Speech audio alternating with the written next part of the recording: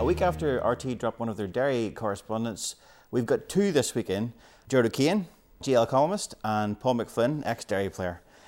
Welcome to Take Your Points. This week we're going to talk about the All-Ireland final. Dublin won it 5 in a row, made history. And I wanted to get your thoughts, Gerard, because in last week's Gaelic Life you said that the key that Kerry had to do was to play Tommy Walsh. That was what they had to do to stand up to Dublin. And it worked for a period. Well, in the replay, I found it strange that they held him as long as they did. And then whenever he did eventually come on, a lot of the ball that he received, Tommy was running out towards the Hogan stand or running out towards the Cusack stand, running away from goal, facing towards the sideline when he picked up the ball, as opposed to the first 10 minutes of the game where Kerry had some sort of aerial bombardment on the Dublin defence, kicked in 3, maybe 4 high balls between Johnny Cooper and Cluxton. They're maybe sweeping them up, and if you look at the first 3, Dublin end up scoring not 3 out of counter attacks from them, and that's maybe more the type of ball that Tommy would have suited, as opposed to running out towards the Cusack stand with his back to goal, or even the ball that they played a lot in Tyrone and the drawn final where they talked about his experience in Aussie rules. They talked about taking the lead, where he came out around the D and he was there ready for a bouncing ball under his chest, which he's very comfortable in taking. None of that transpired, but I think holding him to the 55th minute, whenever they were 3 or 4 down at that stage, and Dublin having 15 men this time made a bit of a difference, as opposed to bringing them on in the 53rd or 54th minute in the drawing game when they had an extra man. At any stage did you think Dublin weren't going to win the match? I'll be honest, no. Obviously the game turned when Merchant scored the goal 10 seconds in the second half. I think as equally important was on the restart, Dublin kicked a point. You know, if you're involved in football teams, you always say if a team scores a goal, you try and get the next score, because it makes it a 2-point swing instead of a 4-point swing. Dublin scored a point in the restart and they were 4 points up within a minute and 20 seconds. And after that, with the 15 men, they're always likely to control the game, and I think they controlled it pretty comfortably at that point. What impressed you, Paul, about Dublin on Saturday?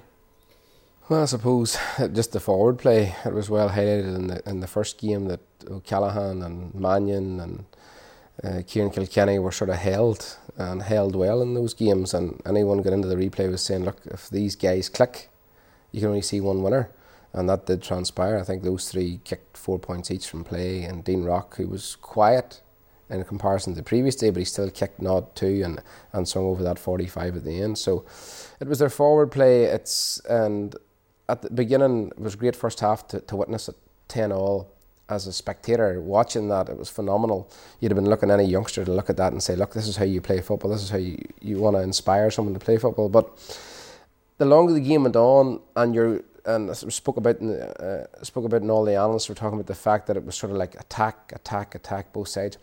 With Dublin's conditioning, you can only do that for so long, and I do think Kerry tired as well to an extent. So when Gerard was making the point there about Tommy Walsh coming in, I think the timing of it just was wrong, and these things work for you. One day the game takes on a different complexion the second day, and it just got away from them at that particular point, you know. It's odd that they tired, but Kerry would be regarded as younger of the two teams. But it's the conditioning. You look at the physique, and I suppose everyone's been well highlighted, but you looked at that, there was a photo floating around, I think, on Twitter of Conor O'Callaghan, and someone saying, compare him to when he was eating Cocoa Pops to porridge, and the difference in him in 2 years is just phenomenal, really. When you look at him, his ability to win his own ball, but that burst of pace that he has, that explosive pace and power that he has, and if you watch him, he gets the big hand up. There's always a hand goes up to give him that yard or two. And what also makes him extremely difficult then is the fact that he's two-footed. If you look at Kilkenny and him and Clifford, they're all two-footed. So players always back off them because they don't know. Whereas if you've got a forward and he's one-footed, you have a fair idea what way he's going to move. And if you've done your homework and watched him in video, you can push him down a particular avenue. Whereas with those guys, it's different. So that conditioning that they have and that relentless work that they've done over X number of years, I think Kerry will eventually get there. And they are catching them up in that conditioning stakes. But youth counts for a lot, but the conditioning of those Dublin fellas is frightening. All you do is look at Kieran Kilkenny in that interview when he put up his fist to say we're going to party.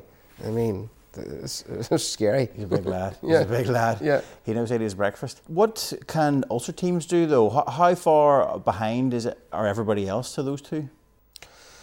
suppose from the outside looking in, you would have to say a fair distance. There's been a lot of talk, obviously, about the finance that's thrown at Dublin and all the rest. And whilst the finance doesn't do everything for you, I still think to cope in the modern era and in the game, you need access to X number of pounds. And I think I had a chat with Kieran Mageean there not so long ago, and he was talking about the fact about the work he was doing with Armagh, and he was talking about the financial input that you need. And he's saying that in Ulster teams, he says, let's be fair, he says it's going to come around for Ulster teams now maybe once every 10 years. There's a chance. He says, in the early 90s, it was there, you had a chance all the time. So I think to actually close the gap, the Ulster teams have to invest even more, if that's possible, if it's out there. And I think that gap is appearing. We thought perhaps you would close the gap, but it would appear with Dublin and Kerry. I think at the minute they're definitely the two teams that are way ahead of everybody else. Gerard, would you agree in that analysis? Investment's what needed, and can that bring Ulster teams closer? In terms of Ulster teams, as Paul said, I don't know it. And as I said, it might come around a one every 10-year cycle. Like Tyrone have been now in 4 semi-finals in 5 years, and to me they don't look any closer to one than All Ireland. Donegal have won the last 2 Ulsters, and they've blazed through Ulster, and you're watching them saying these are the team to beat Dublin, and then they haven't got the Super 8s in both the years. Different reasons. I know they had different injuries with McBrearty one year and Owen Van Gallagher this year, but if one of the other teams gets them injuries, they're sort of able to absorb it and move on, either change the way they play or bring someone else in. But I don't think any of the Ulster teams will be able to close the gap anytime soon.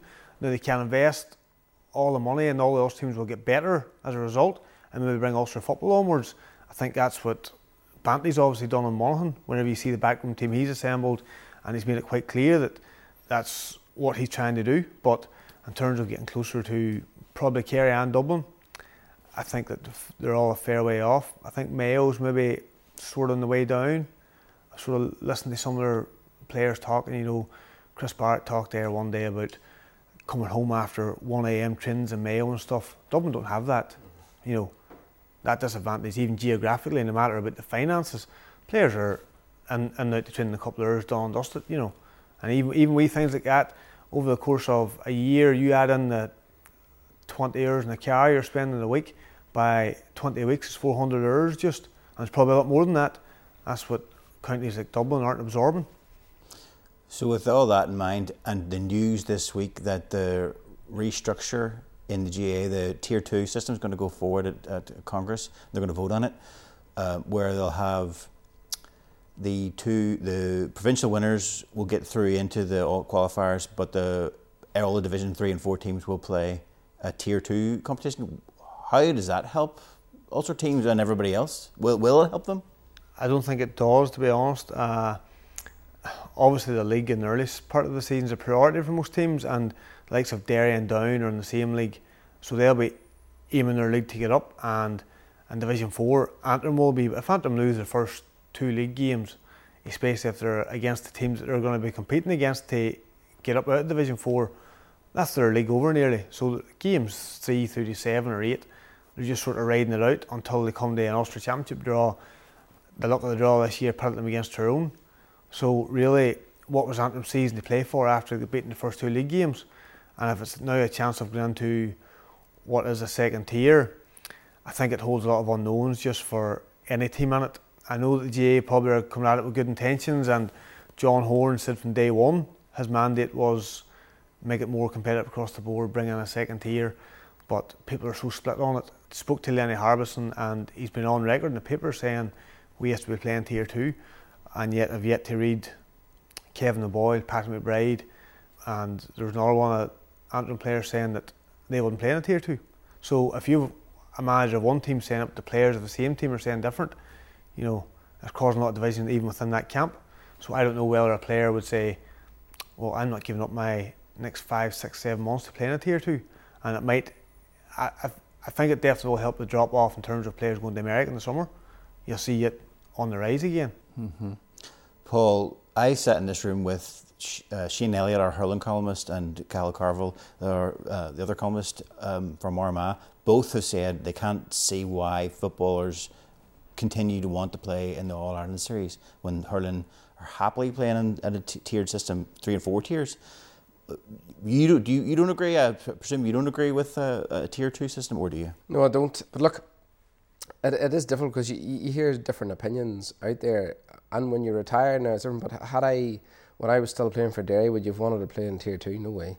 And I see Gerard's point.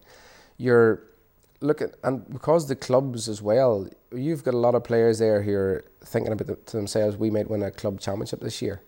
And they don't like the prospect of playing in a Tier 2. They're going to invest their efforts in with the club and not put them fully in behind the county, when the whole purpose of a Tier 2 is to make them develop and improve to get up to that level. So it may not work for certain counties, but you do have certain managers in certain counties, particularly in Division 4, saying that it's needed, because they go into provincial championship, they take a hammering.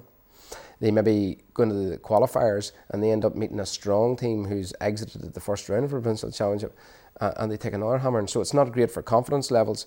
But ask any player, and I suppose with these new proposals, they still get a chance to play in the provincial championship. But a lot of players, that dream's still there of the Holy Grail. And whilst we know for a lot of them it's unrealistic, they still want that opportunity. And we have seen over the years counties make great progress in the qualifiers who have maybe perhaps punched above their weight. And what that has done for football in those counties, inspiring youth and giving those counties a real lift. And I don't know if that same lift can be generated through a Tier 2 competition. But I suppose having an Ulster Championship there that you can play in still helps you. Yeah, well, I think still you've got that chance of playing in provincial. So the provincial is still there, but as Gerard alluded to earlier on, so if Derry, for example, don't make the Ulster final under the new rules, well, then they can't go forward in the All-Ireland series. And I think, I suppose it's my own county, and to see them in Division 3, you think that they're better than that, and hopefully they will get out of Division 3. And for Down as well. So I think for those fellas, they would still have aspirations of competing and getting a run in the qualifiers, and they would see perhaps a run in the qualifiers and in terms of development being of more use to them down the road than competing in what they would deem to be a lesser competition. What have you thought of the Super 8s? What's your opinion on that system? To be honest, I've liked the Super 8s. I was a bit wary about it when it was first introduced, but I think it's went fairly well. Okay, with a few dead rubbers, but I think under the new rules they're going to avoid that.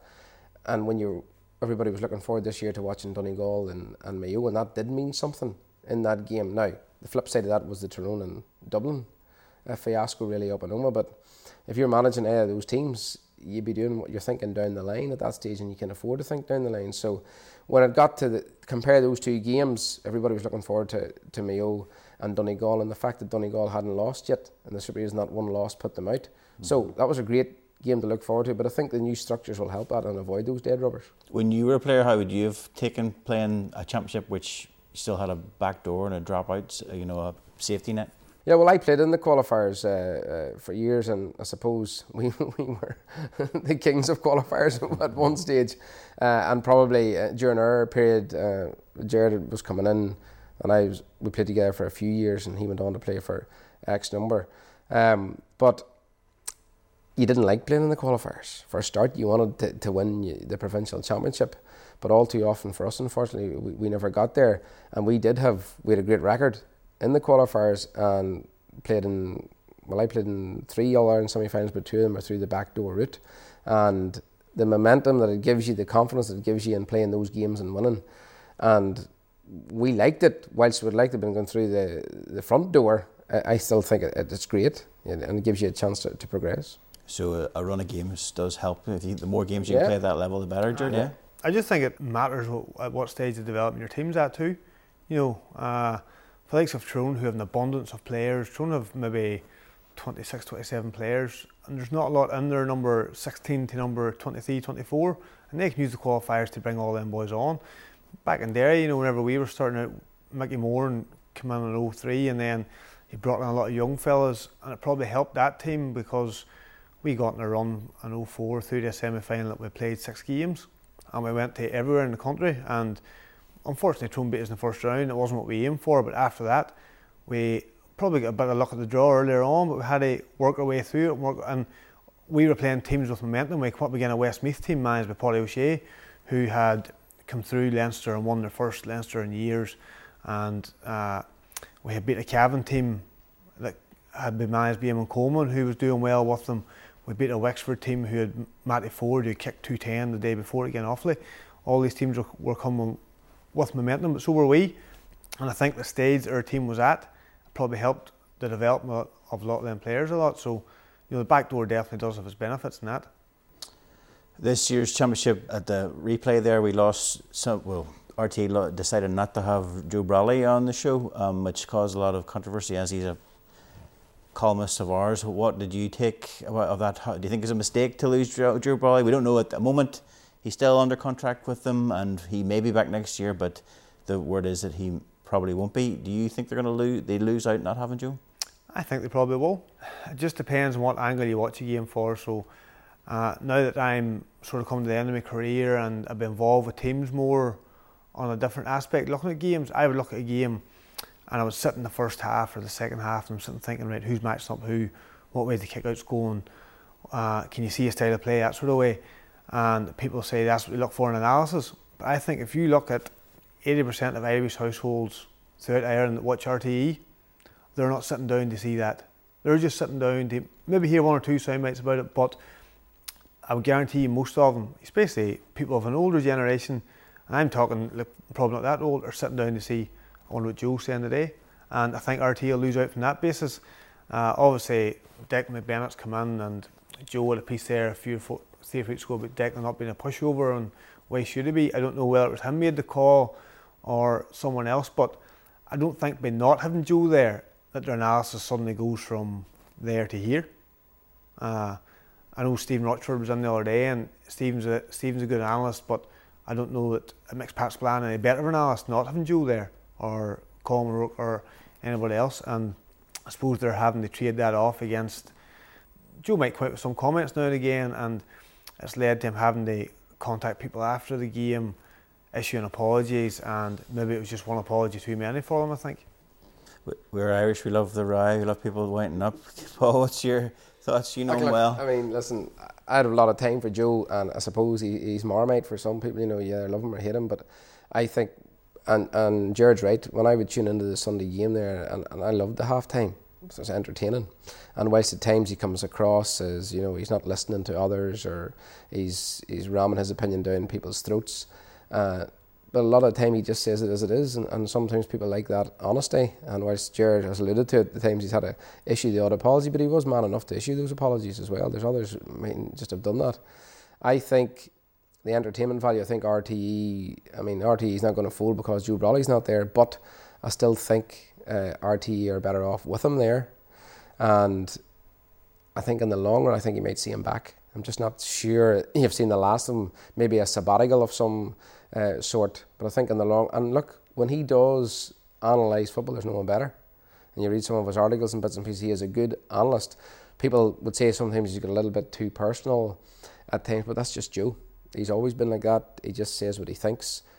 Sentiment doesn't come into it. He is what he is. He just doesn't hold it back, and people like that. It's raw, it's off the cuff sometimes. I like that. Some people just mightn't like it. They feel it's too personal, but he is that type of character. I mean, he's given his kidney one day, and he's one of these guys that just he will do things that other people won't do, in a sort of, say, charitable sense as well. So there's lots of good things about Joe Brolly, and I think for Joe, what Joe doesn't understand is that because of his mentality, how people take things so personally, because he doesn't. But I was having a conversation with him and I said, no, but that's, people do, Joe, they're a lot more sensitive.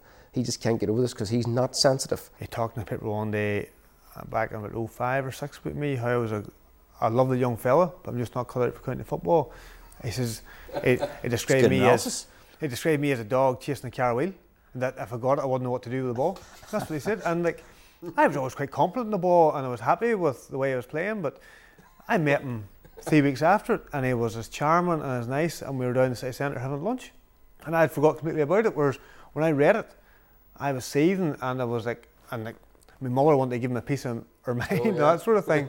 But I met him 3 weeks later, and it was just a bit of a laugh and joke, and that's what Joe's like. And I think more so that this has come to light, I think you realise do maybe people take, if you're taking Joe too seriously, and that's not to say he's there to be laughed at or a class clown, but if you take him too much to heart, you're probably taking him the wrong way, And I think maybe in society, there's a lot worse things going on than what Joe Brolly says in the Sunday game at half time.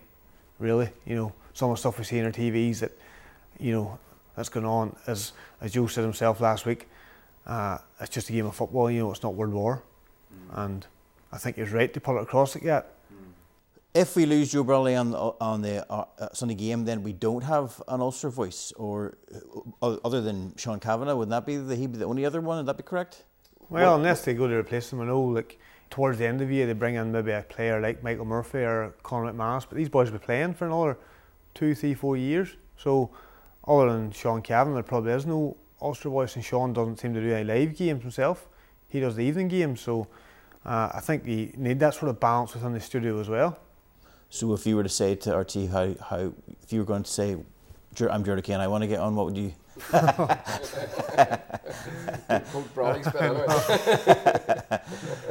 Do you think that they need more of an Ulster voice on this one? They do. I think, well, again, people being sensitive. I think way back when they were describing Ulster football, the defensive system that suppose Jim McGuinness was maybe brought in 2011, but even prior to that, when Tyrone adopted quite a defensive system that time against Kerry, when they were swarming the Kerry players in the 03 semi-final, they would talk that Armagh maybe started the year before, that there was this move towards more defensive style of play, how Kerry were struggling around that time to beat them and navigate their way through. And for a lot of time, Ulster football did take a lot of stick, and people were quite defensive, and I think Joe was a voice of reason on there sometimes, and he did stand up for it on occasions when Spillane and these boys would have been talking, and probably it was the same rhetoric all the time without perhaps that analysis. So I think that Ulster voice is important, and why Sean Kavanagh is there, but he wouldn't be there on live TV unless they make some changes around that. So it will be a loss in that regard. And Sean might not defend Derry if we ever get there. Well, I wouldn't think it. I wouldn't think it. Although Joe didn't defend Derry much either. The other controversial issue this week, or last week, was we were contacted on Twitter about Andoon not playing in the Mageean Cup. Andoon's the amalgamated team that won the senior hurling competition last year and aren't being allowed to play in the competition. So some in the Ards feel that they are being unfairly treated because they won and they were successful. You have taught in Ballymena and Gerard. We've both went through the school system through Mara. How serious an issue do you think this is? Do you think how important is it that they have an amalgamated team there, or where do you see the problems there? Well, look, you can understand it from the players that are part of that amalgamation. Last year they were exposed to a higher level of hurling. They had success. But the flip side of it is, I think when they beat Cross and Passion, was it in a final? And I did have a conversation with Joe Cassidy about this actually, and having been involved myself, I taught in St Louis Ballymena for 12 years, and you were trying to sort of make breakthroughs. I was at B level in McLaren, and you were trying to make a breakthrough with certain teams, and it's very difficult for teams to make a breakthrough when you're pulling together the top players from schools to come in, and they're a real force. And like Cross and Passion's one of the best. They went down and they won an All-Ireland B as well. So they're one of the top hurling schools in Ireland, really, to an extent. And they couldn't topple them. And Joe would sort of say to me, when he gets his first years in, now he's looking at his first years, and it'll be the same when you were at St Pat's, when you went in as a first year, and those boys that won McCrory stepped on stage, you said, I want to be there, and you were one of those boys who made it. So it's a real inspiring and motivating factor for boys in schools. And extracurricular sport is also a real pull for schools now, because yes, the academic side of things is important, but parents are very much into now the holistic development of children and getting out of it as much as they can. It's those extras that people now realise, employers now realise, and parents realise that those are the extras that are going to get them on in life, not just the results. So when Joe said to me, look, those first years came in, that's what they were looking at, was we want to win a Mageean, we want to get there, they get through. And he said if that Andoon team hadn't been there, they would have won it, and the other schools would have agreed.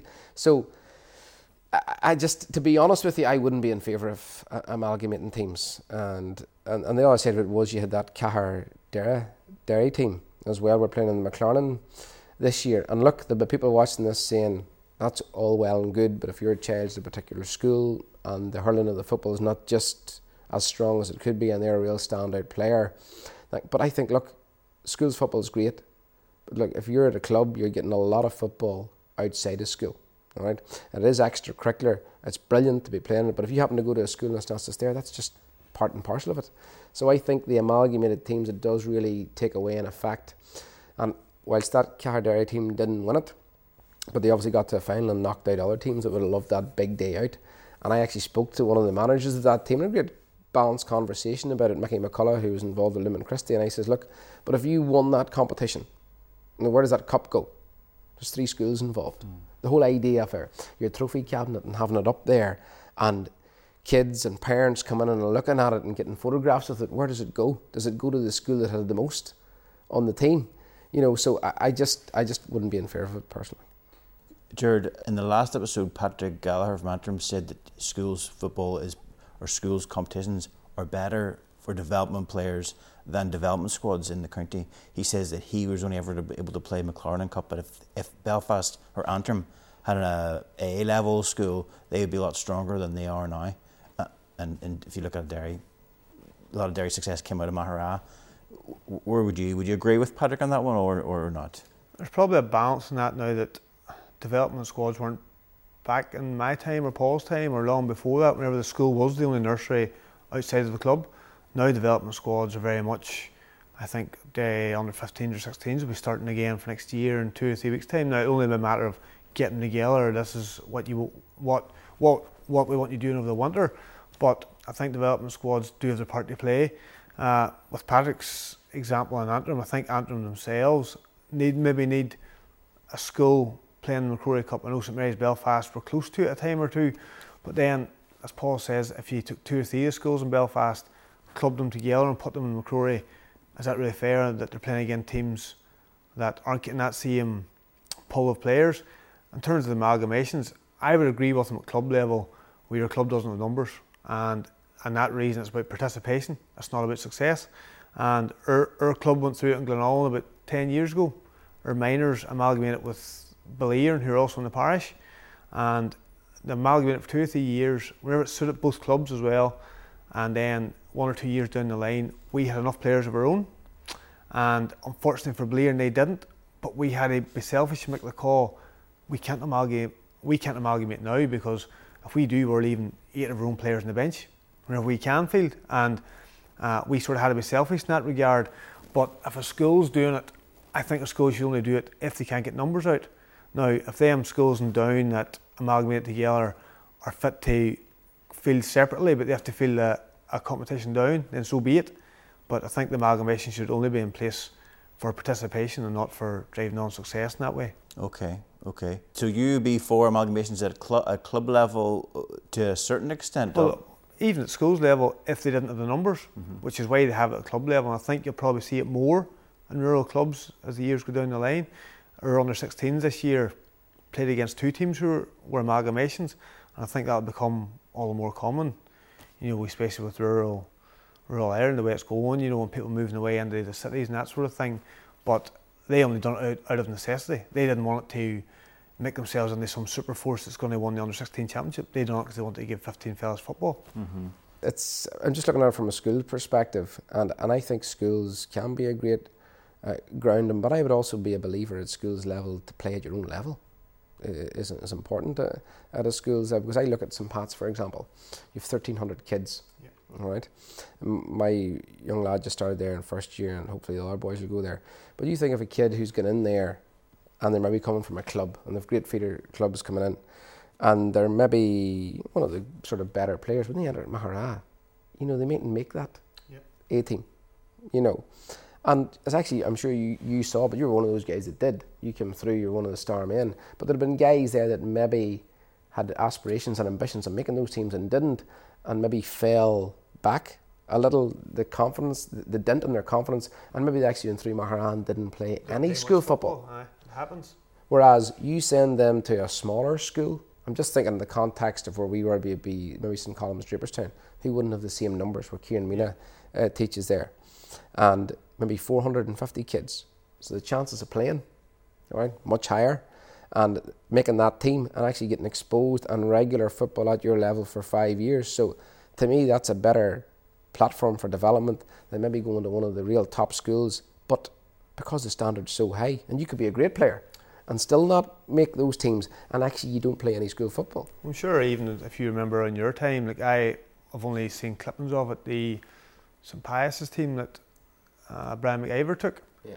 He was just probably working with anyone at that age that wanted to play football in there. They probably the panel of 35, 36, whereas in bigger schools like St Pat's Mahara, maybe the convent, definitely in some of the bigger rooms, was they're having the cut fellas, we're having the name squad, and unfortunately then if there's a B competition that's run off, but there might be boys get the chance, where probably in St Column Stripperstown their first year team is, look, anybody who wants to come and play football, come and get involved in schools football, get involved in the extracurricular side of it.